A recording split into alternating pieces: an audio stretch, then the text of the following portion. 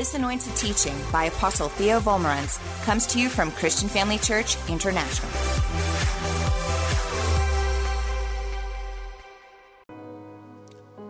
Hi, family. So glad to be with you again this weekend in church. I'd like to welcome all of you in the main auditorium. Give yourselves a great big praise God. And all of you in the Sheila Palmer, the Dr. Theo, the Dr. Viv, and the theater, give yourselves a great big praise God. And all of you watching at home, let me know that you are alive and with us, and give us a big praise God. And please comment on your phones as you go. If you're watching online, live streaming, please comment. And if you like the message, my name is Dr. Theo. And if you don't like the message, my name is Dr. Johnny. Praise the Lord. Okay.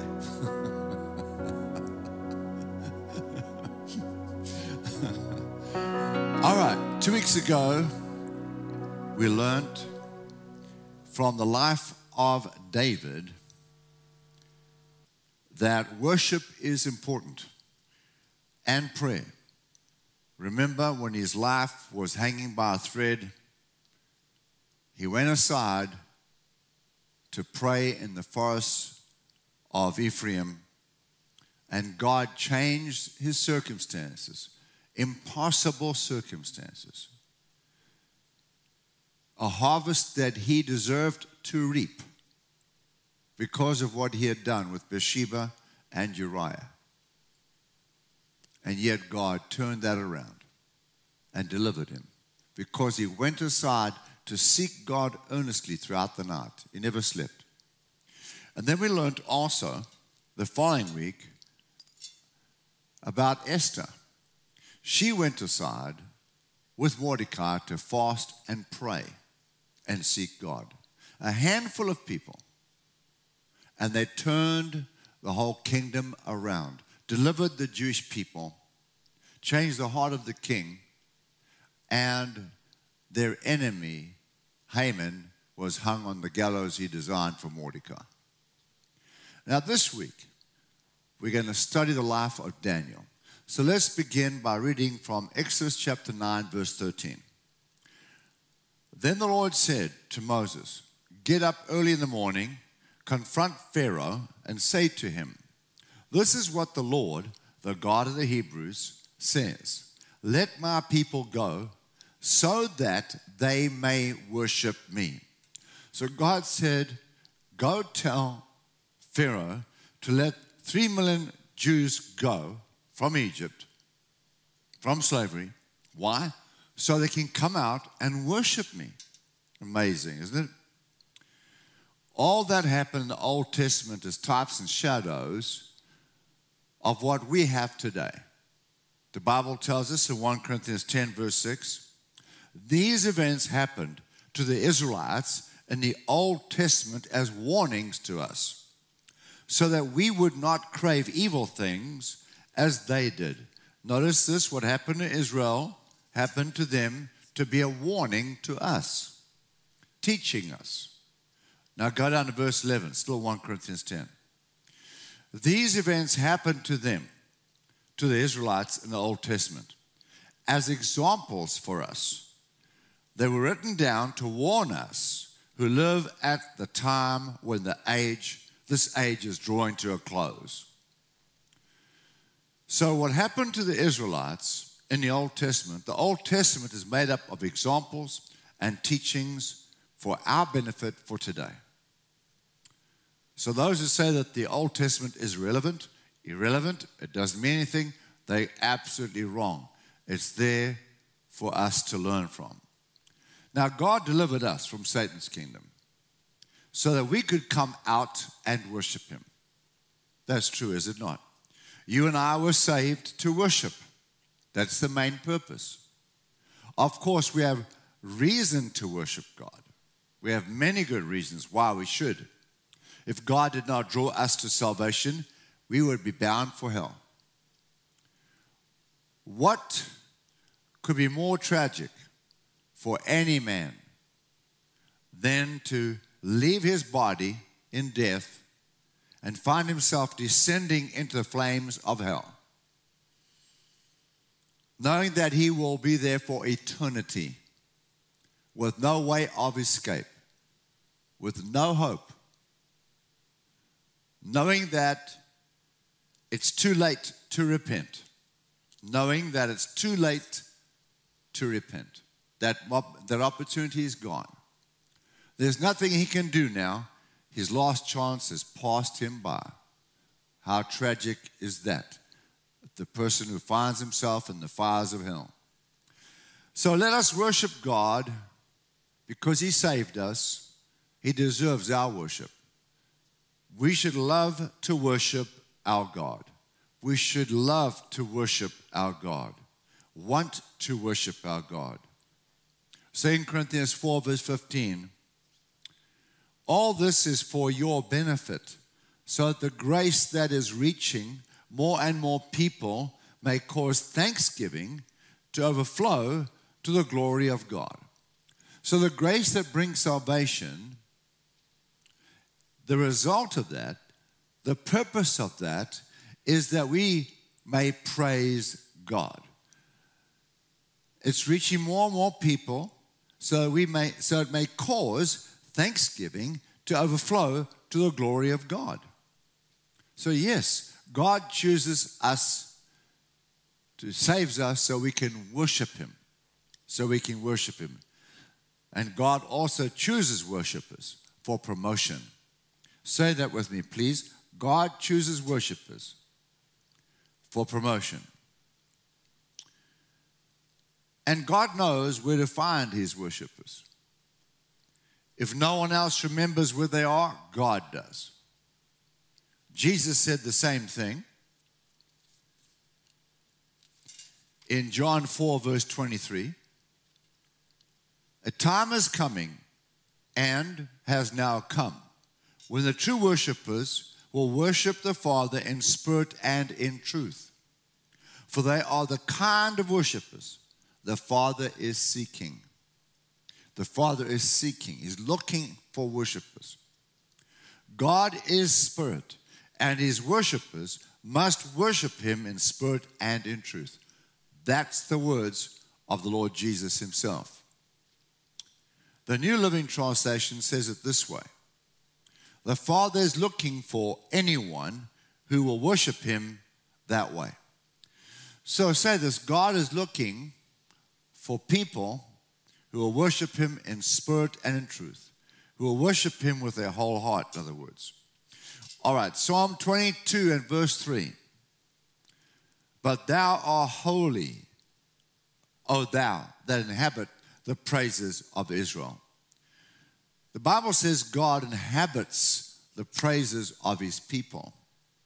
That means he lives in, settles down in, and is there when we praise him. So when you praise God, his presence manifests. The Bible says you inhabit, you live in the praises. So anytime you start to praise God, God shows up. That's what he's saying. That's what he's saying. The same verse in the NAS translation says, yet thou art holy, O thou who art enthroned upon the praises of Israel. Which means whenever we praise God, he sets up his throne in our praises. That means God takes charge of your circumstances and rules in your favor when you praise him. Wow. It's clear from these verses, when we praise and worship God, that his presence manifests. Please say this with me. God dwells in my praises. So we should come early to church to praise God. Every time we come, let's come early. Before the service begins, let's be seated and ready to worship God so we can get maximum opportunity, time, and benefit from that worship experience. God promotes and exalts the worshipers. We can see this in the life of Daniel as well. That's a great lesson we're going to learn here today. from the life of Daniel. We learned this lesson from the life of David. He was a worshiper, and so is Daniel. We can see this in his life. Daniel was a man who spent much time with God. Mighty angels appeared to Daniel. Daniel prophesied the birth, the life, the death, and resurrection of the Lord Jesus Christ. Can you imagine that? He prophesied his birth, his life, his death, and his resurrection. Daniel prophesied all of that. Daniel prophesied the coming of the Antichrist. Now, he lived hundreds of years before Jesus walked the earth, and yet he prophesied all this accurately in his book. Daniel prophesied of the different Gentile empires and the time of the end of the Gentile empires, which is coming to a close right now. Daniel prophesied the return of the Lord Jesus Christ. Daniel prophesied the end-time judgment of the world. Incredible insight God gave this man. Daniel gave us insight into the angelic and demonic activity in the atmosphere around us. When you read the book of Daniel, you'll understand how demons operate and how angels operate in the atmosphere around us. Daniel helped us understand how Christians can influence and control activities in the atmosphere on earth by exercising our authority. We learned that from Daniel, how to exercise our authority and influence and control the demonic and angelic spirits in the world around us. And Jesus confirmed that in Matthew 18:18. Jesus confirmed what Daniel said. Jesus said, "Assuredly I say to you, whatever you bind on earth will be bound in heaven. Whatever you loose on earth will be loosed in heaven."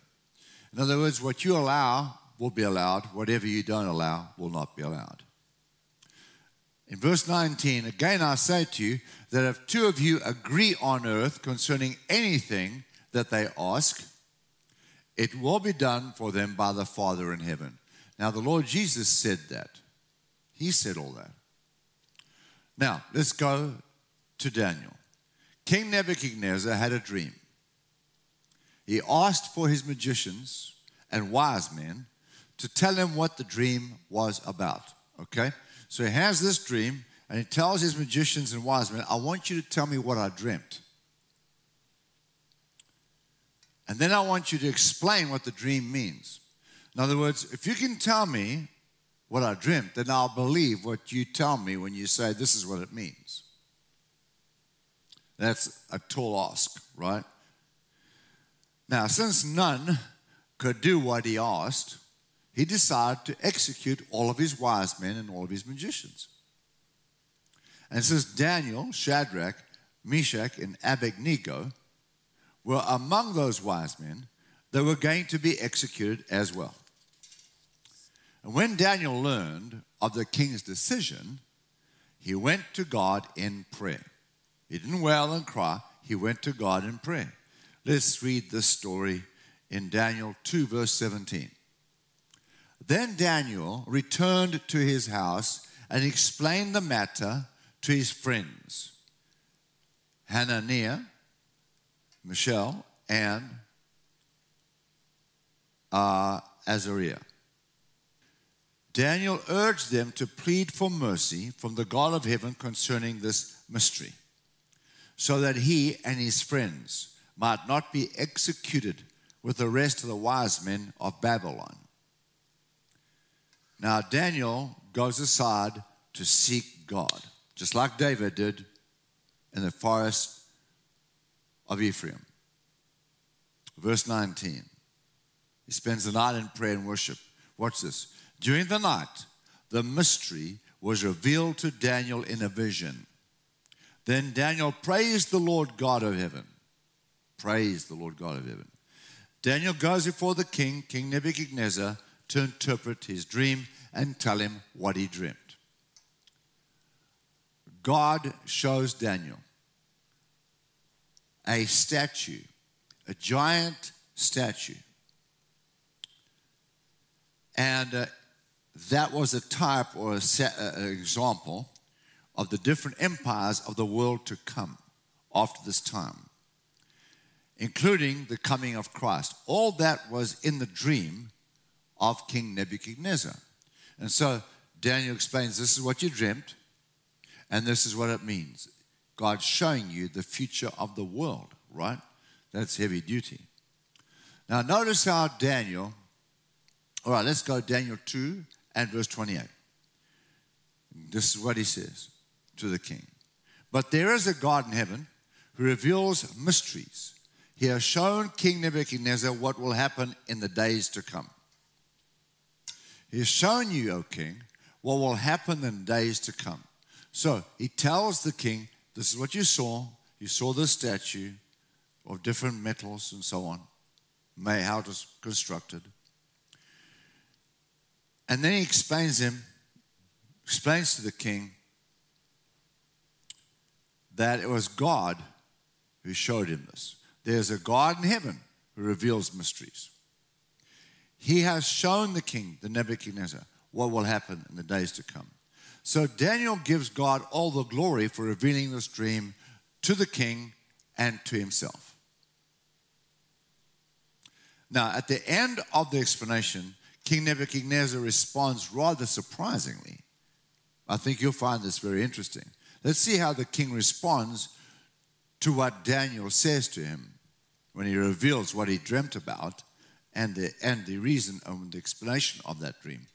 All right, let's go down to Daniel 2:46. Then King Nebuchadnezzar fell prostrate before Daniel. Imagine that. So here's the king on his throne, right? Daniel standing before him. The king falls off his throne onto the floor, his hands outstretched before Daniel. On his face. He falls on his face on the floor before Daniel. Wow. Amazing.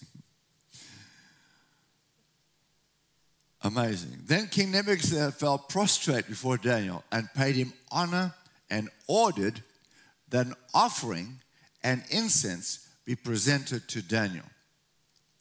The king said to Daniel, surely your God is the God of gods and the Lord of kings and a revealer of mysteries, for you were able to reveal this mystery.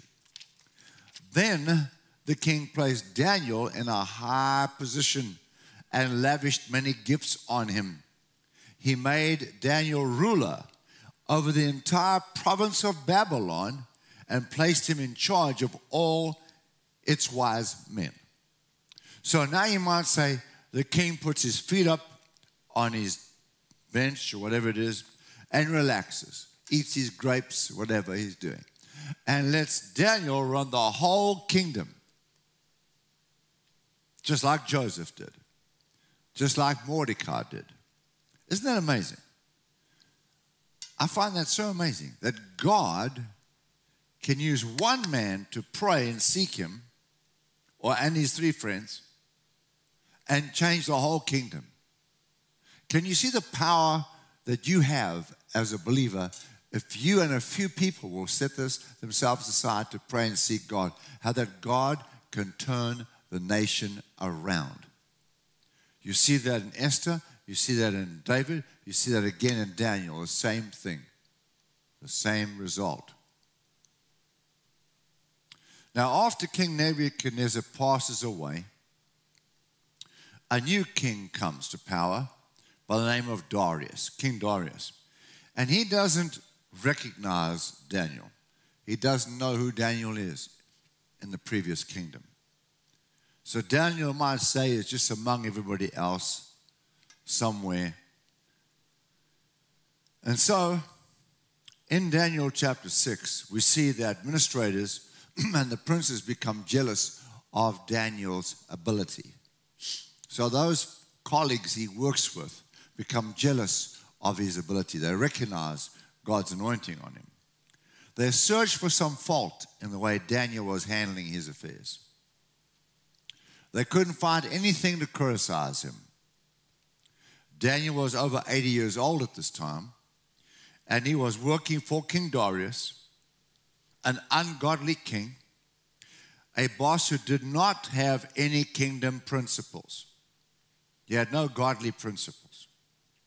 Daniel was one of his top 3 administrators. And Daniel was working side by side every day with those who did not believe in God. But Daniel attracted the king's attention by the way he worked, because he was diligent and applied himself. He was diligent and applied himself. That's a good principle. If we would work wherever you work and be diligent and apply yourself, you'll get the boss's attention. There came a time when Daniel's colleagues tried to find grounds to charge Daniel in his conduct of government affairs. In other words, the way he was handling his work for the king. They tried to find fault with it. But the Bible says they were unable, not possible. He was just so squeaky clean. They could find no corruption in Daniel, neither negligence. He was trustworthy, reliable in every way. So finally, when they couldn't find any basis of charging Daniel, they looked into his spiritual life. Now, as we know, Daniel would stop and pray and worship the Lord, and he would do this 3 times a day. He would stop, go aside, pray, worship God 3 times a day. He did that. He would open his window to face towards Jerusalem, and that's what he did. Everybody knew that in town. So, and he would not stop praying. Nothing would stop him from doing it. He'd worship God. So because of that, we know he was thrown into the lion's den. Let's read this then, how he was thrown into the lion's den. Daniel 6, verse 6. So the administrators and the princes went to the king and said, "Long live King Darius.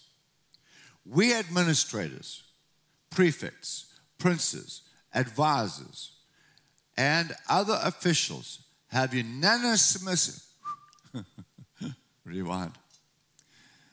We administrators, prefects, princes, advisors, and other officials have unanimously agreed that your majesty should make a law that will be strictly enforced. Give orders for the next 30 days that anyone who prays to anyone, divine or human, except to you, your majesty the king, will be thrown to the lions. Okay, you got that? They're saying to the king, if anybody prays to any god or anybody and doesn't, or anybody else except you, they must be given to the lions. They can't ask God any questions, they must ask you, O king. They can't pray to anybody, they must pray to you. Imagine that. How crazy is that? So King Darius signed the law. He thought, well, that's a great idea. He thought that Daniel might cooperate with that. Verse 10, but when Daniel learned that the law had been signed, he went home and knelt down as usual in his upstairs room with his window open towards Jerusalem. He prayed 3 times a day, just as he had always done, giving thanks to God, praising, worshiping God. So you can see that he was a worshiper. He did that 3 times a day. So everyone knew it. This was reported to the king. The king was very upset, but he had no way of preventing Daniel from being thrown into the lions, because this law was signed now, and there's no way the king could help Daniel. He was trapped. Now listen to the words of King Darius just before he throws Daniel into the lion's den. Listen what the king says to Daniel in chapter 6, verse 16. The king said to him, "May your God, whom you worship continually, rescue you." So the king knows that Daniel is a worshiper. The king. Imagine everybody in the kingdom knows, even the king knows, that Daniel is a worshiper. Wow. How many people know that you and I are worshipers? I wonder. Some folks, God doesn't even know that. God doesn't even know. There's such secret worshipers that God doesn't even know it. Well, I don't believe we have any of those in this church, right? Okay, so the king said to him, may your God whom you worship continually rescue you. So he was on Daniel's side. He regretted what had happened. And he says, oh, Daniel, I pray that your God that you worship will rescue you. So he throws him in the den. Now go to verse 19. Very early the next morning, the king hurried out to the lion's den. So the king woke up before sunrise, ran out to the lion's den. I wonder if Daniel's okay. So he cared about Daniel, obviously. Verse 20. When he got there, he called out in anguish, Daniel, servant of the living God, was your God whom you worship continually able to rescue you from the lions? He's distraught. He's anxious. Was your God able to rescue you? The God you worship continually. He says it again. The God whom you worship continually. Was he able to rescue you from the lions, Daniel? As we know, Daniel spoke up from the lion's den and said, long live the king. He protected me. And the king was overjoyed and took him out. And then King Darius ordered Daniel's accusers to be thrown into the lion's den. So all those that accused Daniel were thrown, and there were a lot of folks. Now watch this. Daniel 6:24.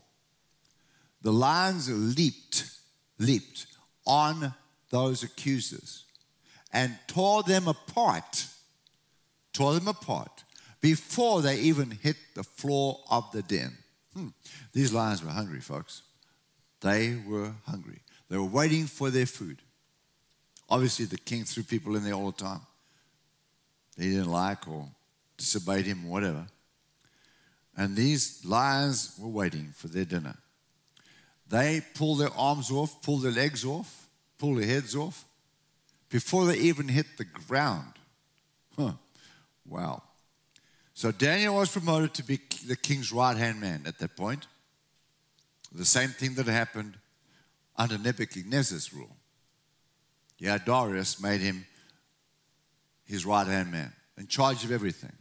Now, the interesting thing here is that that happened 3 times. Daniel served 3 different kings in his lifetime. And every time, he was put in charge, promoted and put in charge of everything under king's authority. That's interesting. That means he had a winning formula. He had a winning formula. It never failed. We can learn from this. The power of worship. Say that with me. There's power in worshiping God. Say this, when I worship God, I am delivered from my problems. My circumstances change. The secret to Daniel's promotion, Daniel's success, to Daniel's wisdom. Daniel was a worshiper. That's why he had the wisdom. God gave him success, promotion. Worshippers are blessed of God. No getting away from that. Worshippers have a personal, close, intimate fellowship with God. Worshippers operate in God's wisdom and have God's understanding. Say that worshippers operate in God's wisdom and have God's understanding. Understanding is the ability to grasp what to do when the pressure is on. Hello? Understanding is the ability to grasp what to do when the pressure is on. So many people, when the pressure is on, they run around like a chicken with their head cut off, and they don't have any direction, any logic in their decisions. They operate out of fear, make the wrong choices. But understanding is the ability to grasp what to do when the pressure's on, and worshipers have this. Those with the spirit of understanding can help others make destiny-defining choices during challenging times of transition. Like the times we live in right now, family of God, with so much going on, so much adversity and evil. Those with the spirit of understanding can help others make destiny-defining decisions that will direct your entire life.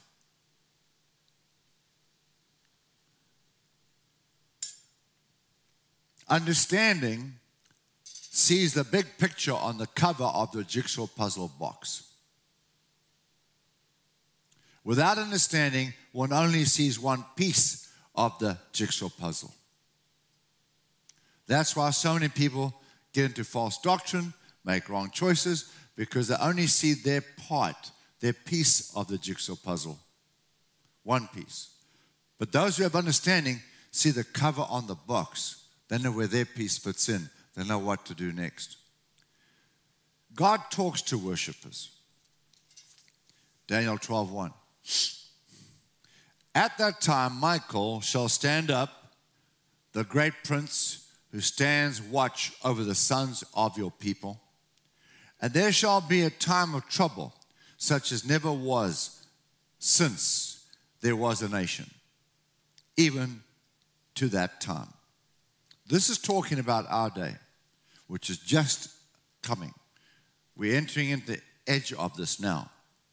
It's a short, very short time. It's only about 3 years long. It's only 3 years long. And at that time, Michael shall stand up, the great prince who stands watch over the sons of your people. And there shall be a time of trouble, such as never was since there was a nation. Even to that time. And at that time, your people shall be delivered, everyone who is found written in the book. Because your name is in the book of life, you shall be delivered in these times, according to the word of God. All of you. Jesus is coming soon. Yes, you'll be delivered in the rapture at the very end, but you'll be kept for the rapture, kept safe. Just stay serving Jesus, worshiping Jesus. You will be in victory. And many of those who sleep in the dust of the earth shall awake, some to everlasting life and some to shame and everlasting contempt. Those who are wise shall shine like the brightness of the firmament, and those who turn many to righteousness like the stars forever and ever. God says the soul winner will shine like the stars for eternity. Wow. We need soul winners today. This is the end times we're in. And there's more people alive today on earth than there is in heaven and hell combined. This great harvest was paid for by Jesus. He died for them. Rightfully, He owns them.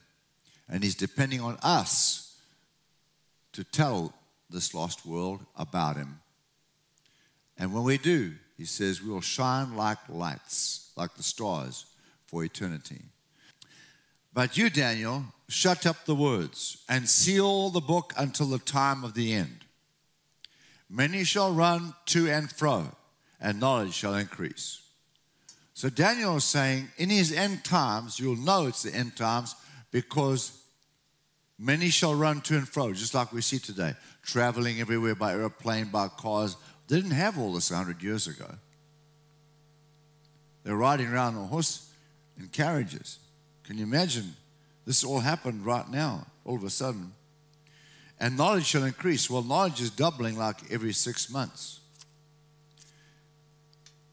And he said, go your way, Daniel, for the words are closed up and sealed till the time of the end. So now we understand what God is saying in the book of Daniel, which wasn't clear 100 years ago, 200 years ago. Many shall be purified, made white, and refined. But the wicked shall do wickedly, and none of the wicked shall understand, but the wise shall understand. This is talking about a great revival. Many shall be purified. And while that's happening, you'll see some will even backslide. That's interesting, is it not? That the cold in heart, the lukewarm, will fall away. But the ignorant, who don't know anything, shall come to salvation in their droves, and you will see God pour out His Spirit upon all flesh, and you, family of God, I believe, are going to be used mightily in these end times. So, we learned from Daniel today about the importance of worship and the power of worship and the benefits of worship. We see what worship did for Daniel, for David, and we know what it'll do for us. It'll do the same. All right, dear family of God, we love you. Pastor Bev and I are praying for you continually. Would you kindly bow your heads and close your eyes at this time? How many of you say, Apostle Theo, I need to be sure that I'm going to heaven one day. I don't want to wake up in the fires of hell. Can you help me? Yes, I can. So while heads are bowed, eyes are closed, here in church, in the other auditoriums in this building here, and also at home, or wherever you're watching live today, from wherever you're watching. If you're not sure you're going to heaven, and you want to be, you can. So I'm going to count to 3. If you'll slip your hand up, I'll pray for you, and God will put that assurance in your heart right now, wherever you're sitting. At home or here, just put your hand up. It's between you and God. Every head's bowed, every eye's closed. This is between you and God. All right, count to 3. Slip your hand up. 1, 2, 3. Okay, so if you slip your hand up, that means you want the assurance, and God will give it to you right now as I pray. Here we go. I invite everybody to say this prayer with me, especially all of you that raised your hands. Let's say this prayer together. Dear God in heaven, thank you for sending Jesus to die on that cross in my place. You punished him because of my sins, so I can be forgiven. Please forgive me, Jesus, for all of my sin. I repent. Come into my heart. Save my life. Thank you, Jesus. From this day, you are the Lord of my life, and I will live for you with all my heart till I see you face to face. I will no longer live a selfish life for myself, but I'll live to please you, Jesus. You are my Lord from today. Now, if you said that, congratulations, especially if you said it for the first time. And if you'll continue to stay in fellowship with Jesus, you are guaranteed to make it to heaven. So God richly bless you. We love you all. We trust in God to see you in February. Amen. Thank you for joining us during this episode of Living Life with Dr. Theo and Bev Vollmerans. We hope that through this inspired teaching, you had an encounter with God. If you enjoy the teaching ministry of Apostle Theo and Dr. Bev Vollmerans and would like to enjoy more resources, we hope you will visit our website at www.christianfamilychurch.co.za, or for our American listeners, www.christianfamilychurchsa.com.